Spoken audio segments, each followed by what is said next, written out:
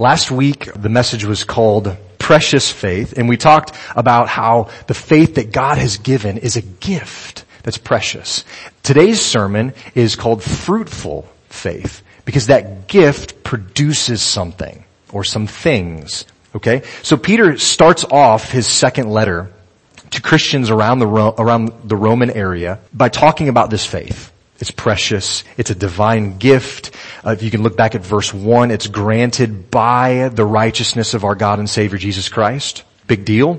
This faith is precious. More so, we mentioned last week, more so than any diamond, than any precious gem or stone or anything else in all the world.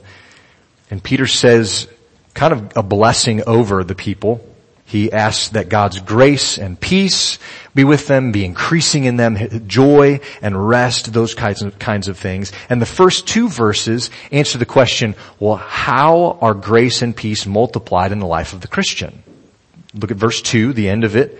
They're in the knowledge of God in the knowledge of God and of Jesus our Lord. That's how grace and peace are multiplied in the life of a Christian. By how well we're growing in our knowledge and understanding of God. So I mentioned a direct relationship between our knowledge of God and how joyful we are. Just like there's a direct relationship between our knowledge of God and how rested, how peaceful we are, how settled we are.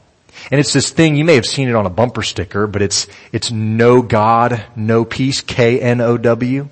If you know God, you know peace. But if you don't know God, N-O, God, no peace. Because there's a direct relationship between them. So let's move into the next couple of verses 3 through 9. Because I think the knowledge of God multiplies grace and peace, as verse 2 says. But verse 3 says not only grace and peace, but there's some other things that we receive. Let's see. Verse 3 through 9.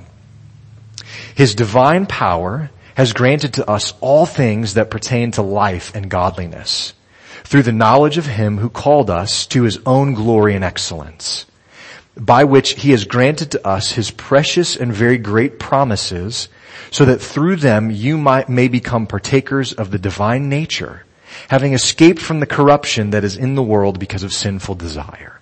For this very reason, make every effort to supplement your faith with virtue, and with virtue knowledge, and knowledge with self-control, and self-control with steadfastness, and steadfastness with godliness, and godliness with brotherly affection, and brotherly affection with love. For if these qualities are yours and are increasing, they keep you from being ineffective or unfruitful in the knowledge of our Lord Jesus Christ.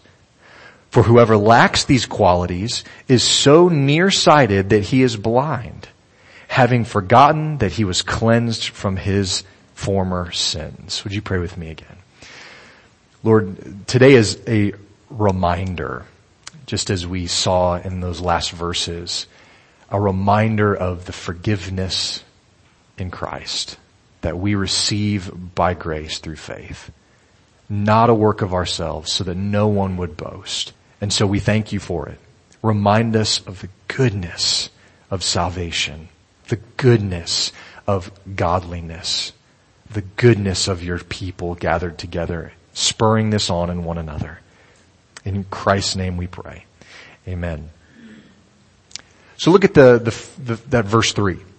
There's something going on here that sets kind of the foundation for everything that Peter's getting ready to say, and it has to do with the power of God. His divine power. God, in His divine power, has granted or bestowed or given to Christians, what does He say? Everything needed that pertains to life and godliness. So everything that a Christian needs that pertains to the spiritual life of the soul, God has given through His divine power. That's a big deal that I don't know we think about too often. Everything that you need to live a life glorifying to God, God has given to you. He's given it to you when He revealed His Son, Jesus, to you. He says, in the knowledge of God and of Jesus our Lord, through the knowledge of Him who called us. This understanding and knowing God is huge. It's key here. And if we go back to verse 1 and read it with the next few verses in mind, we could read it this way. When you obtained precious faith through the righteousness of Christ, and not your own as a gift, His divine power also additionally gave you everything you need to live a life of holiness that's pleasing to God. So if God has set a standard for His children to reach, guess how they reach it? In the power that He has given them. That's it. See, we complicate that process an awful lot in thinking that I've got to do this. It's my responsibility now to make God happy and keep Him in loving me. And that's not what Peter's getting at all. Everything that God desires, He has given us in Christ. Grace, peace, everything needed for life and godliness are yours through the divine power of God granted to you by the knowledge of Jesus Christ, our Lord and Savior Jesus Christ. So the source is the divine power of God. What's the goal of the power of God in the life of the Christian? A life of godliness, holiness. So the source is the divine power.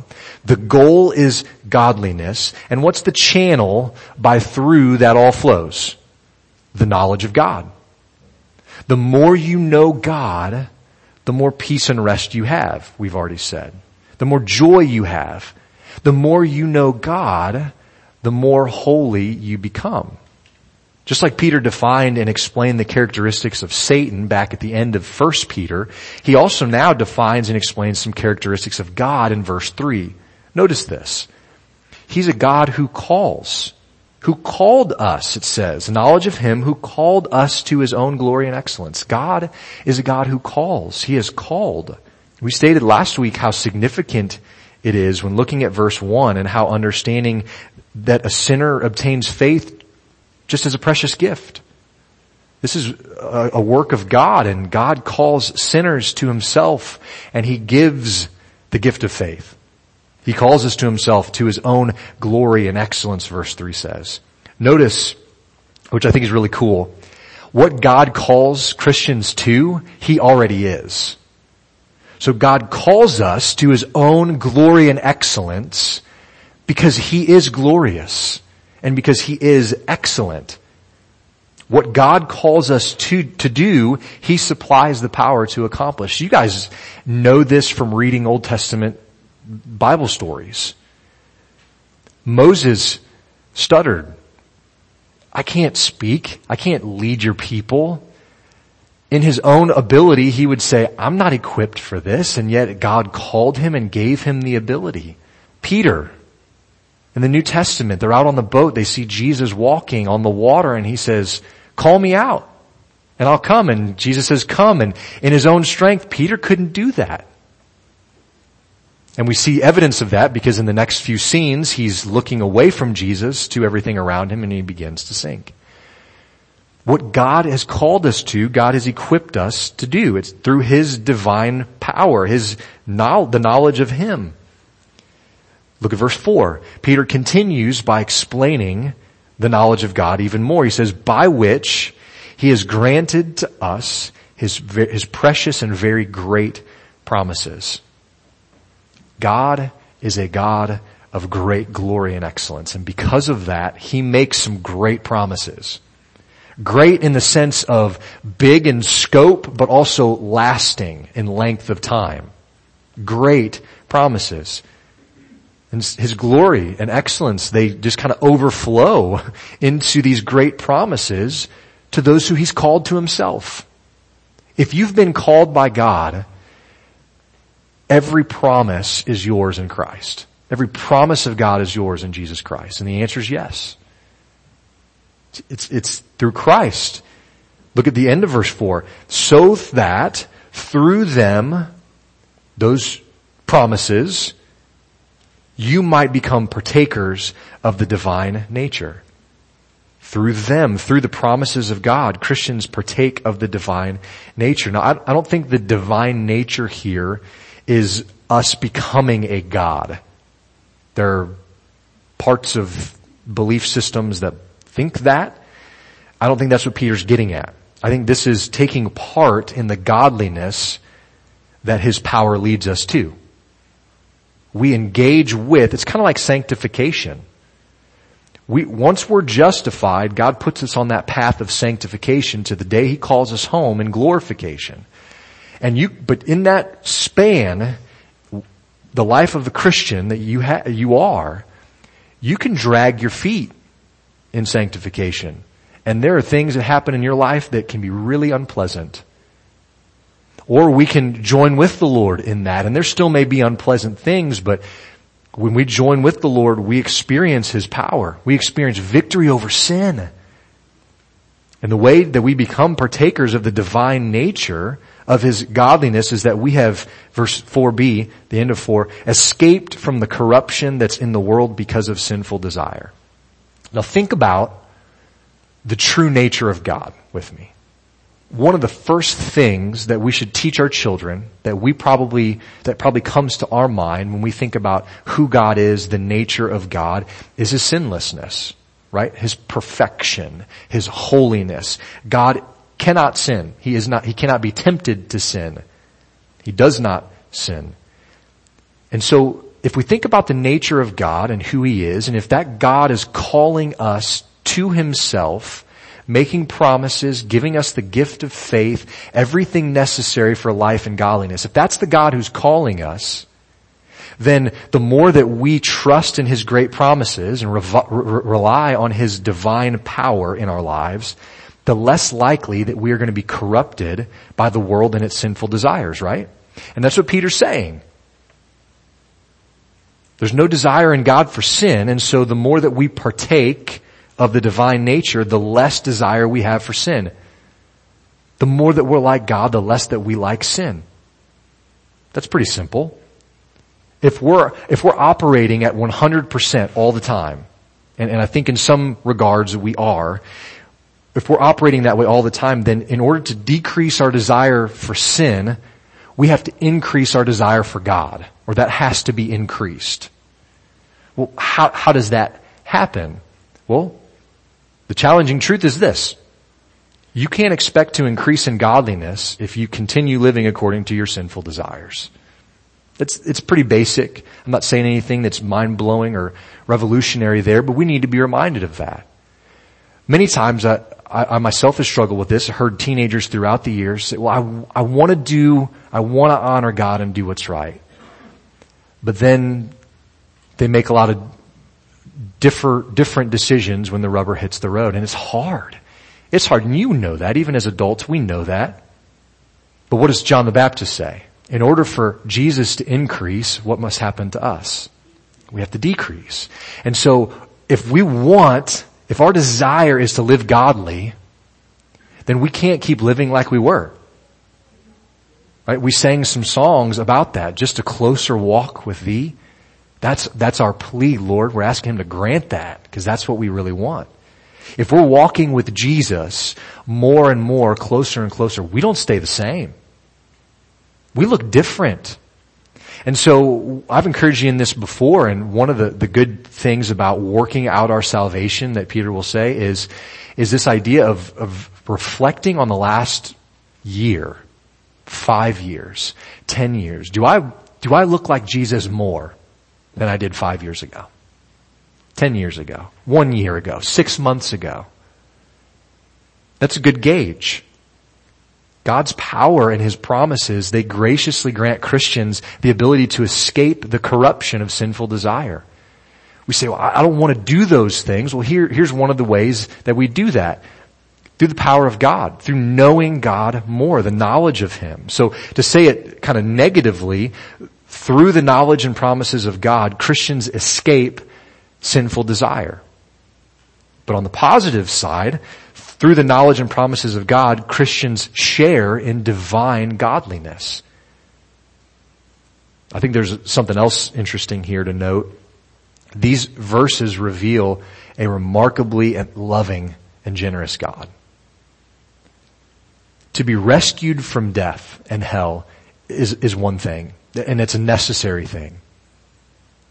But this God who we're talking about, he invites people to be partakers of the divine nature. You didn't have to do that. He could have rescued us from that end and been done with us. And yet he invites us to partake of the divine nature. I couldn't find every verse I wanted to share, didn't have time to share, but here's one from Galatians chapter 4, verses 4 through 7. But when the fullness of time had come, God sent forth his Son, born of a woman, born under the law, to redeem those who were under the law, so that we might receive adoption as sons. And because you're sons, God has sent the Spirit of his Son into our hearts, crying, Abba, Father. So you are no longer a slave, but a son. And if a son, then an heir through God. See, that's the reality of who you are in Christ. Not a slave any longer. Not just a puppet. Not a robot.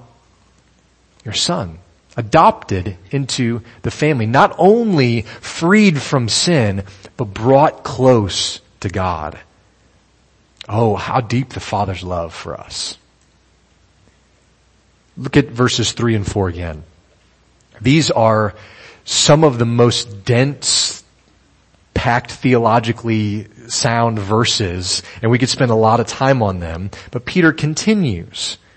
Because of God's divine power, because of his glory and excellence, because of his great promises, because we are partakers of his divine nature, he says, do something.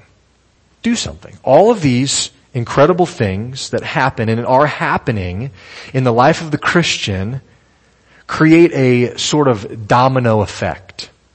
So when I was a kid, we would take our report cards to my great uncle's house. And it was there that I learned what brown swagger was.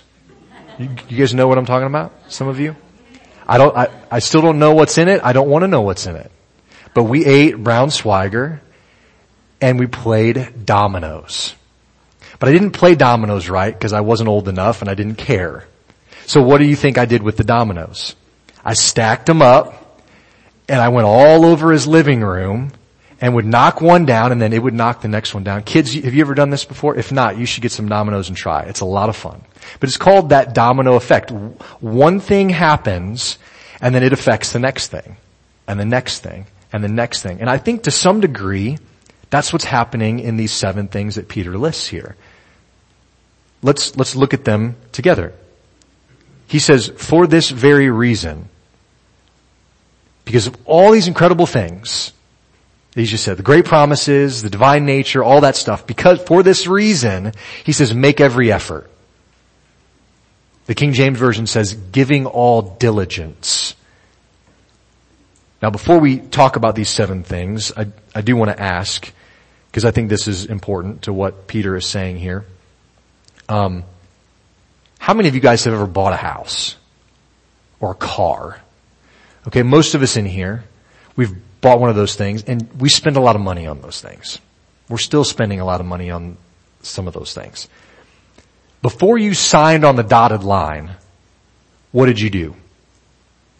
Okay, that's probably number 1, right? Make sure you can afford what you're signing on the dotted line for. You kind of talked about interest rates, talked about down payments, talk about, mortgage stuff, all those things. Can I afford it? You didn't just say, that's the car I want, draw me something up, I'll sign whatever. No. Even the people with the most money in the world aren't making those decisions because they don't have a lot of money if they make those kinds of decisions. They don't do that kind of thing. They want to know the details. They want to have it right. So before important decisions are made or big purchases are made, it's important for the buyer to do what is commonly referred to as due diligence. And I think those in the real estate realm really know this extra well. Due diligence. This means that you pay close attention, extra close attention to the matters at hand, to what you're signing, to what's going on. Due diligence. So when you're buying a house, what do before you make or maybe after you've made the offer, but before you sign on the dotted line, you hire a home inspector, right? Because you don't want to spend hundreds of thousands of dollars or however much you spend on a house that's got a bad foundation. because you're talking big time expense. You want to know these things, so you do your due diligence.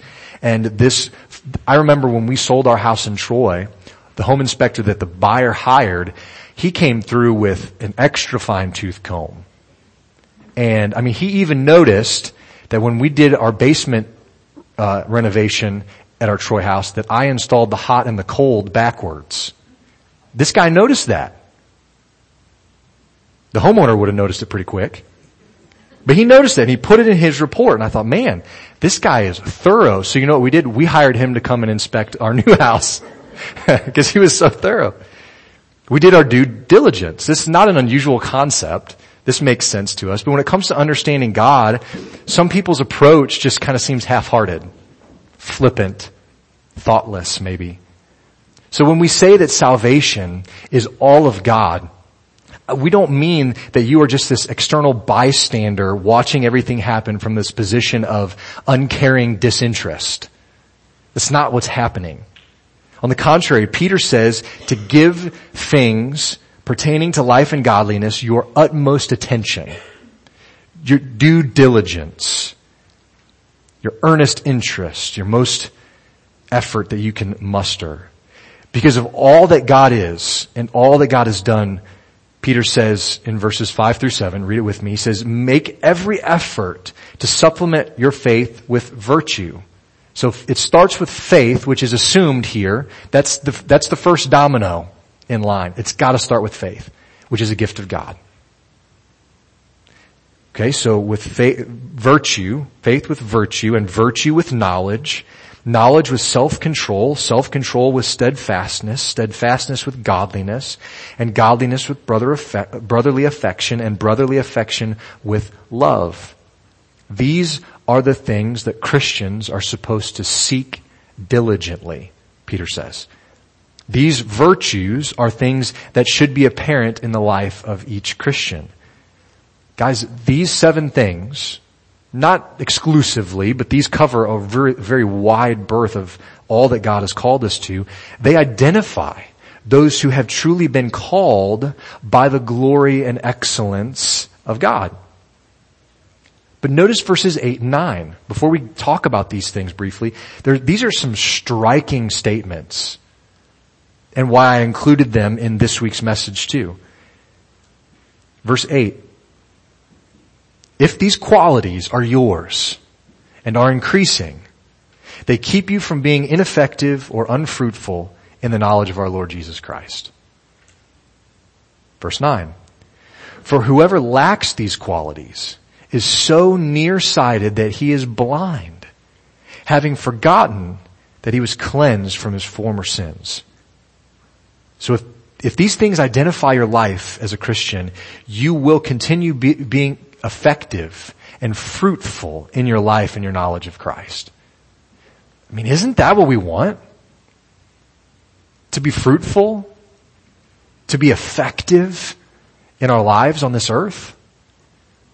If these things do not identify your life, Peter also says, well, you've become blind. So nearsighted, so focused on other things that you've become blind to the truth of what Jesus has done for you.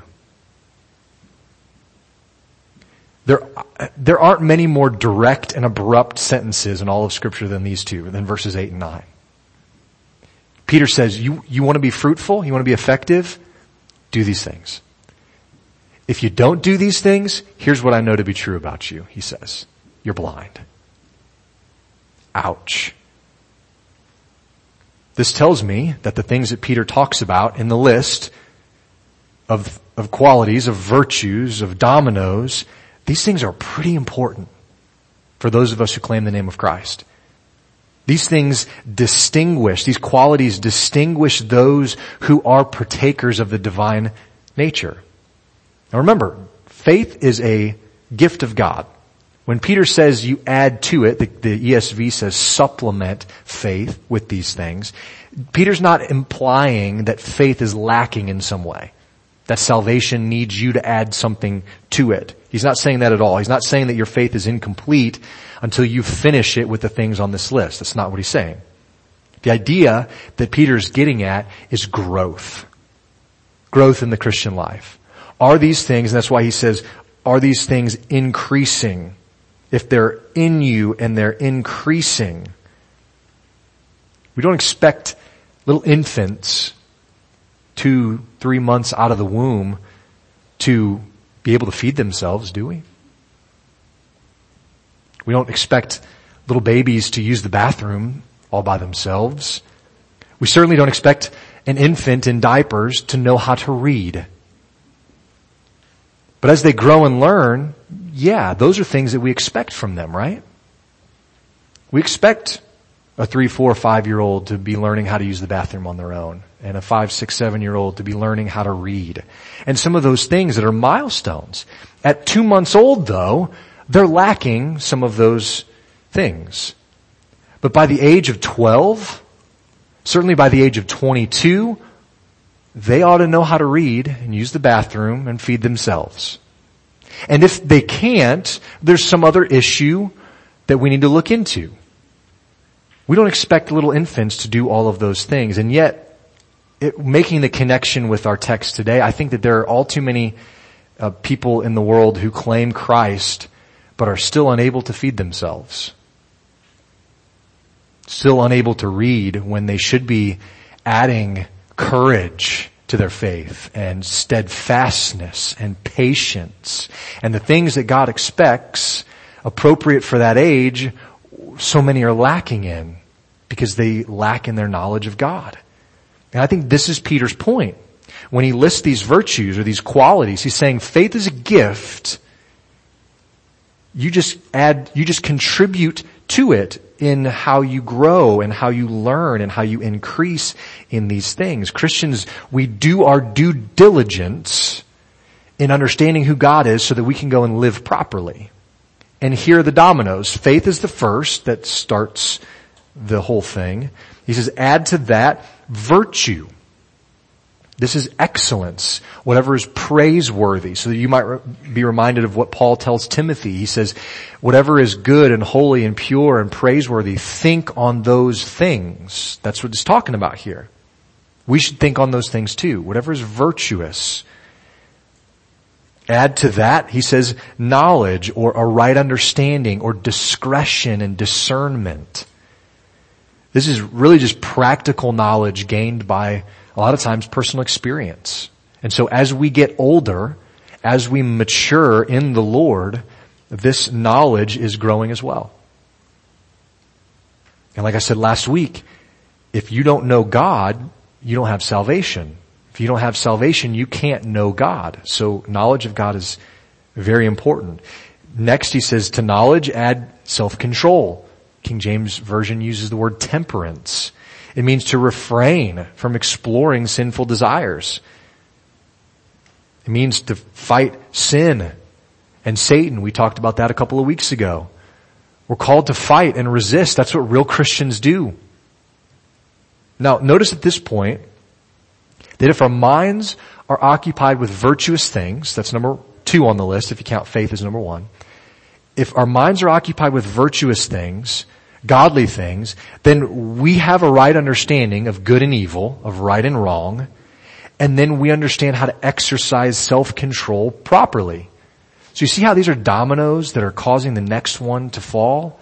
It starts with thinking properly about the goodness and godliness of God and having our minds focused on that. And when that's true, our knowledge then clears up quite a bit. And when our knowledge, when our understanding of these things is clear, well, we exercise self-control and we live differently. And so Peter continues. The next one, steadfastness or patience, your version might say. The practice of self-control results in patience, doesn't it? You show me a very person that's out of control, they also aren't very patient, are they? Because one goes with the other. This patience, though, it isn't just like mindless endurance. And you all have been there before. Hopefully that's not your case right now where you're listening to me, but you're just like, you're enduring it, like you're being patient, but you're not engaged, it's just washing over you and there's no thought behind it. That's not the kind of patience that Peter's talking about here. It's a conscious submission, of our human will to the will of God. We're patient because we know that God is sovereignly in control and we can wait on Him and His time. This intentional submission to God's will develops and actually strengthens holiness in our lives. He says, to patience or steadfastness, add godliness or holiness. That's the next thing. This is a reverence toward God. A holiness that develops as we become partakers of the divine nature more and more. To that, he says, add brotherly affection or love of the brethren, love for others who are in the body of Christ. Peter uses this phrase 2 other times in his writings in these 2 letters. 1 Peter chapter 1 verse 22, he uses the same phrase, brotherly affection, and he uses it to describe evidence of salvation. That was one of the marks, distinguishing marks of whether a person was obviously saved or not. Did they love other Christians? It's the same for us now. Jesus set that criteria up. He said, they'll know you're my disciples by your love for one another. Peter also uses it in 1 Peter chapter 3 verse 8 when he's giving instruction on how the church is to behave in the midst of suffering. So he's giving instructions to that group, and he includes brotherly affection there. And then so Peter now in the list, he goes to the last one. He says to love. To brotherly affection, love. Or the King James uses the word charity. All right? And you might think, well, brotherly affection, that's love. It's like the same thing. Well, brotherly affection is love for the body. Love is love for all. Which is really the drive for missions, isn't it? This is why we send out, why the Southern Baptist Convention sends out missionaries every year, and why we continue to support them, why we're intending to support and send James and Jasmine to Japan. Because we love those people. We don't know those people, but we love them because God has called us through Jesus to take the message of salvation to them. And so when he says love, he means charity towards all. Love for everyone. I read this week, I couldn't find the author of this, but I read it this week. Out of faith, the root, spring the 7 fair fruits of holiness, of which holy love is the fairest and the sweetest. No grace can remain alone. Each grace, as it is gradually formed in the soul, tends to develop and strengthen others. All graces meet in that highest grace of love, of charity. And this idea took my mind back to 1 John chapter 5 verse 1. It says, everyone who loves the Father loves whoever has been born of Him. He also goes there to say that if you don't love, if you hate your brother, that you're a liar and you really don't have the love of God in you.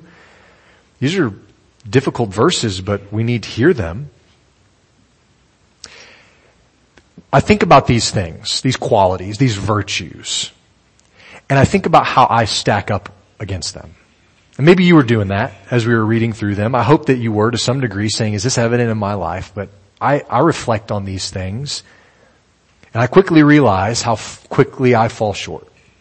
How much I fall short. And my guess is that you feel the same. Maybe not every day, maybe not all the time, but overall, yeah. And I think, man, the bar is set awfully high here, isn't it? It's almost like it's perfection or something. But the bar is set awfully high.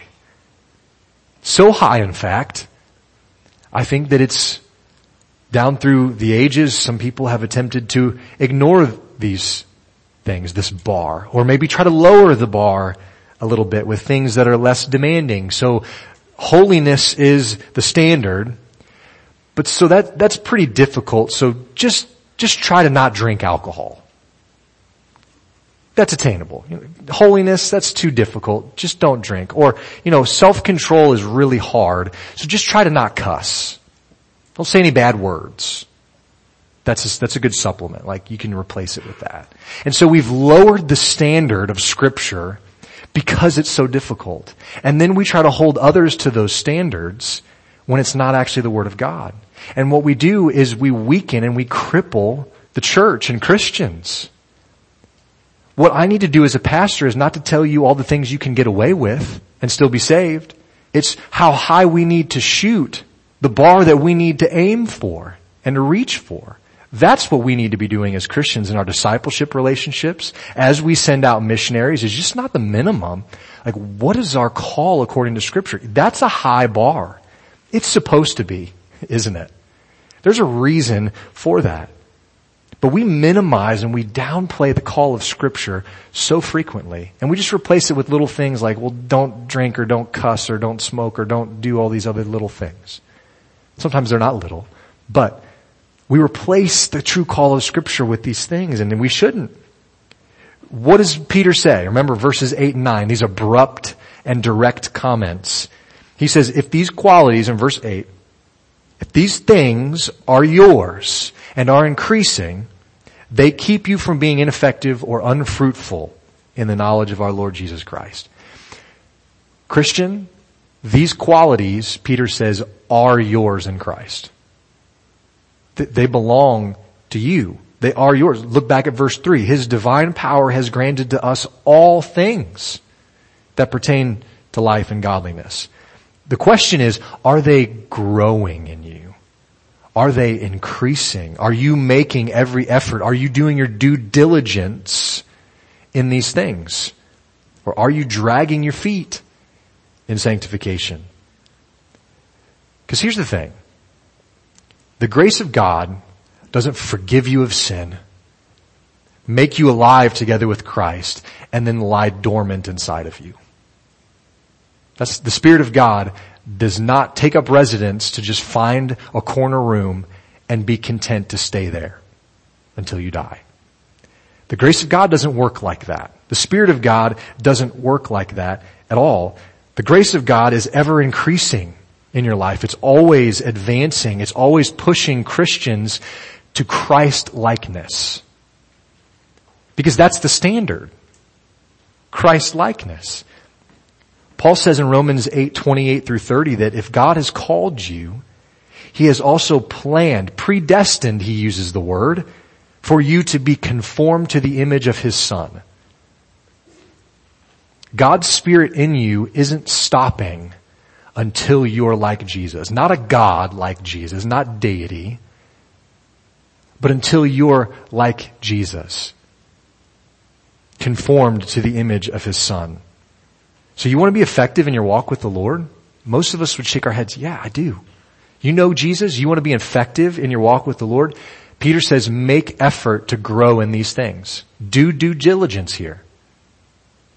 You want to have fruitful faith? Okay. Practice these things. If you're increasing in these virtues, you are increasing in your knowledge of Jesus. If you're not increasing in these virtues, what does Peter say about you? He says that you're so short-sighted that you've become blind. Peter's last phrase in that verse, though, helps us see that this word about being blind, he's talking about believers. He says, you're blind because you've forgotten that you were cleansed from your former sins. Well, only a Christian has been cleansed from their former sins. So it's possible, is what Peter is saying, it's possible to be saved and yet still have become blind to what we should be about in this life. And I wonder if that's where we are so often. Saved by the grace of God, but now have been blinded. So short-sighted with materialism and influence and whatever else in this world that grabs our attention. We're so short-sighted with those things. All of a sudden we've become blind to the truth of what we should be about in this life. And Peter says that a person gets blind, gets that way. Why? Because they've forgotten something. They have forgotten the life-changing truth of the gospel. They have forgotten about how their sins have been erased, forgiven in Christ. They've been cleansed from those sins. In reality, you could say it this way, a Christian who's so blinded to this truth has forgotten what their identity is in Christ.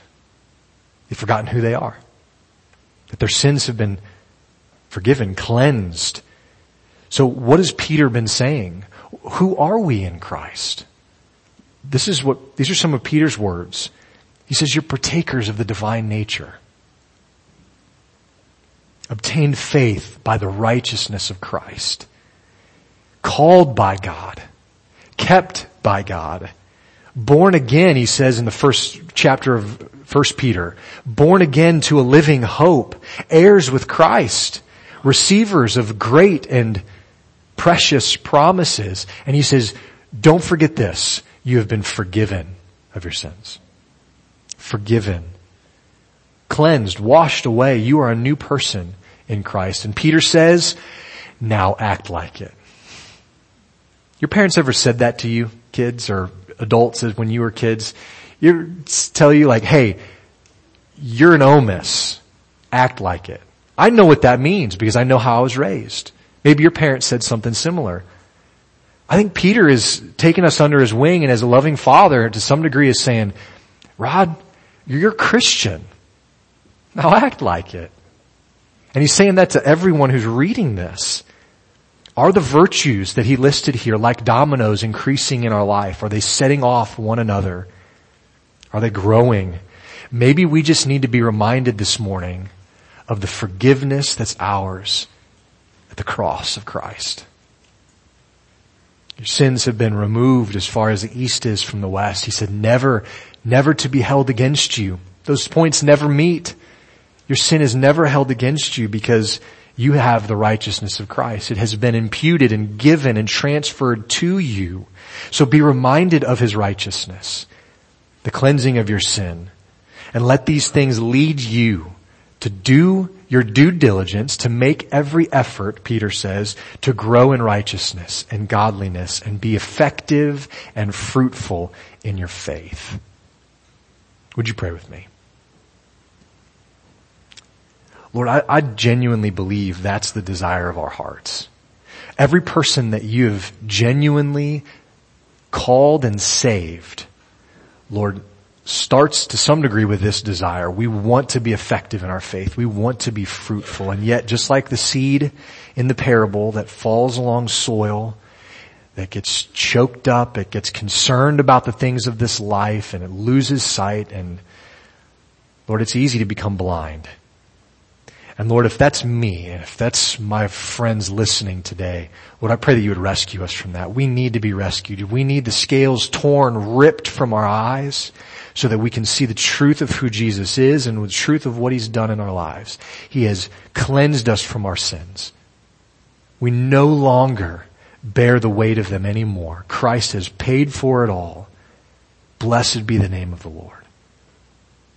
And so, Lord, remind us of your goodness. And as we now gather around your table to think and be reminded of the cross, Lord, I would pray that you would continue in your Spirit to move in our hearts and to be working in us this effective faith, this precious faith that you have given. Lord, may we be fruitful as a result of your word. In Christ's name we pray. Amen.